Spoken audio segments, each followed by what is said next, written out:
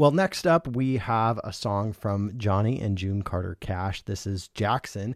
It's a song that I think everybody knows. I have to admit, I always thought that this was a song about Jackson, Mississippi, but doing research for the show today, I realized, it actually wasn't about any one city. It was just that the syllables work for the song. Yeah, there's a lot of Jacksons. There's Jackson, Mississippi. There's Jackson, Tennessee. There's Jacksonville, of course, which clearly he's not talking about that. But my point is a lot of Jacksons about, probably because of President Andrew Jackson, I assume. I don't know.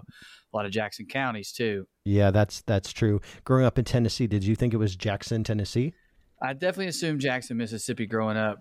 I think because even though Johnny Cash made his bones in Memphis, he was from Mississippi, as I recall.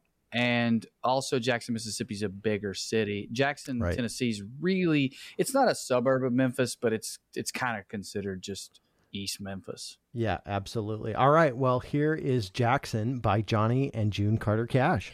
I'm going to Jackson. This is the greatest duet in the history So of the true. world. It's so true.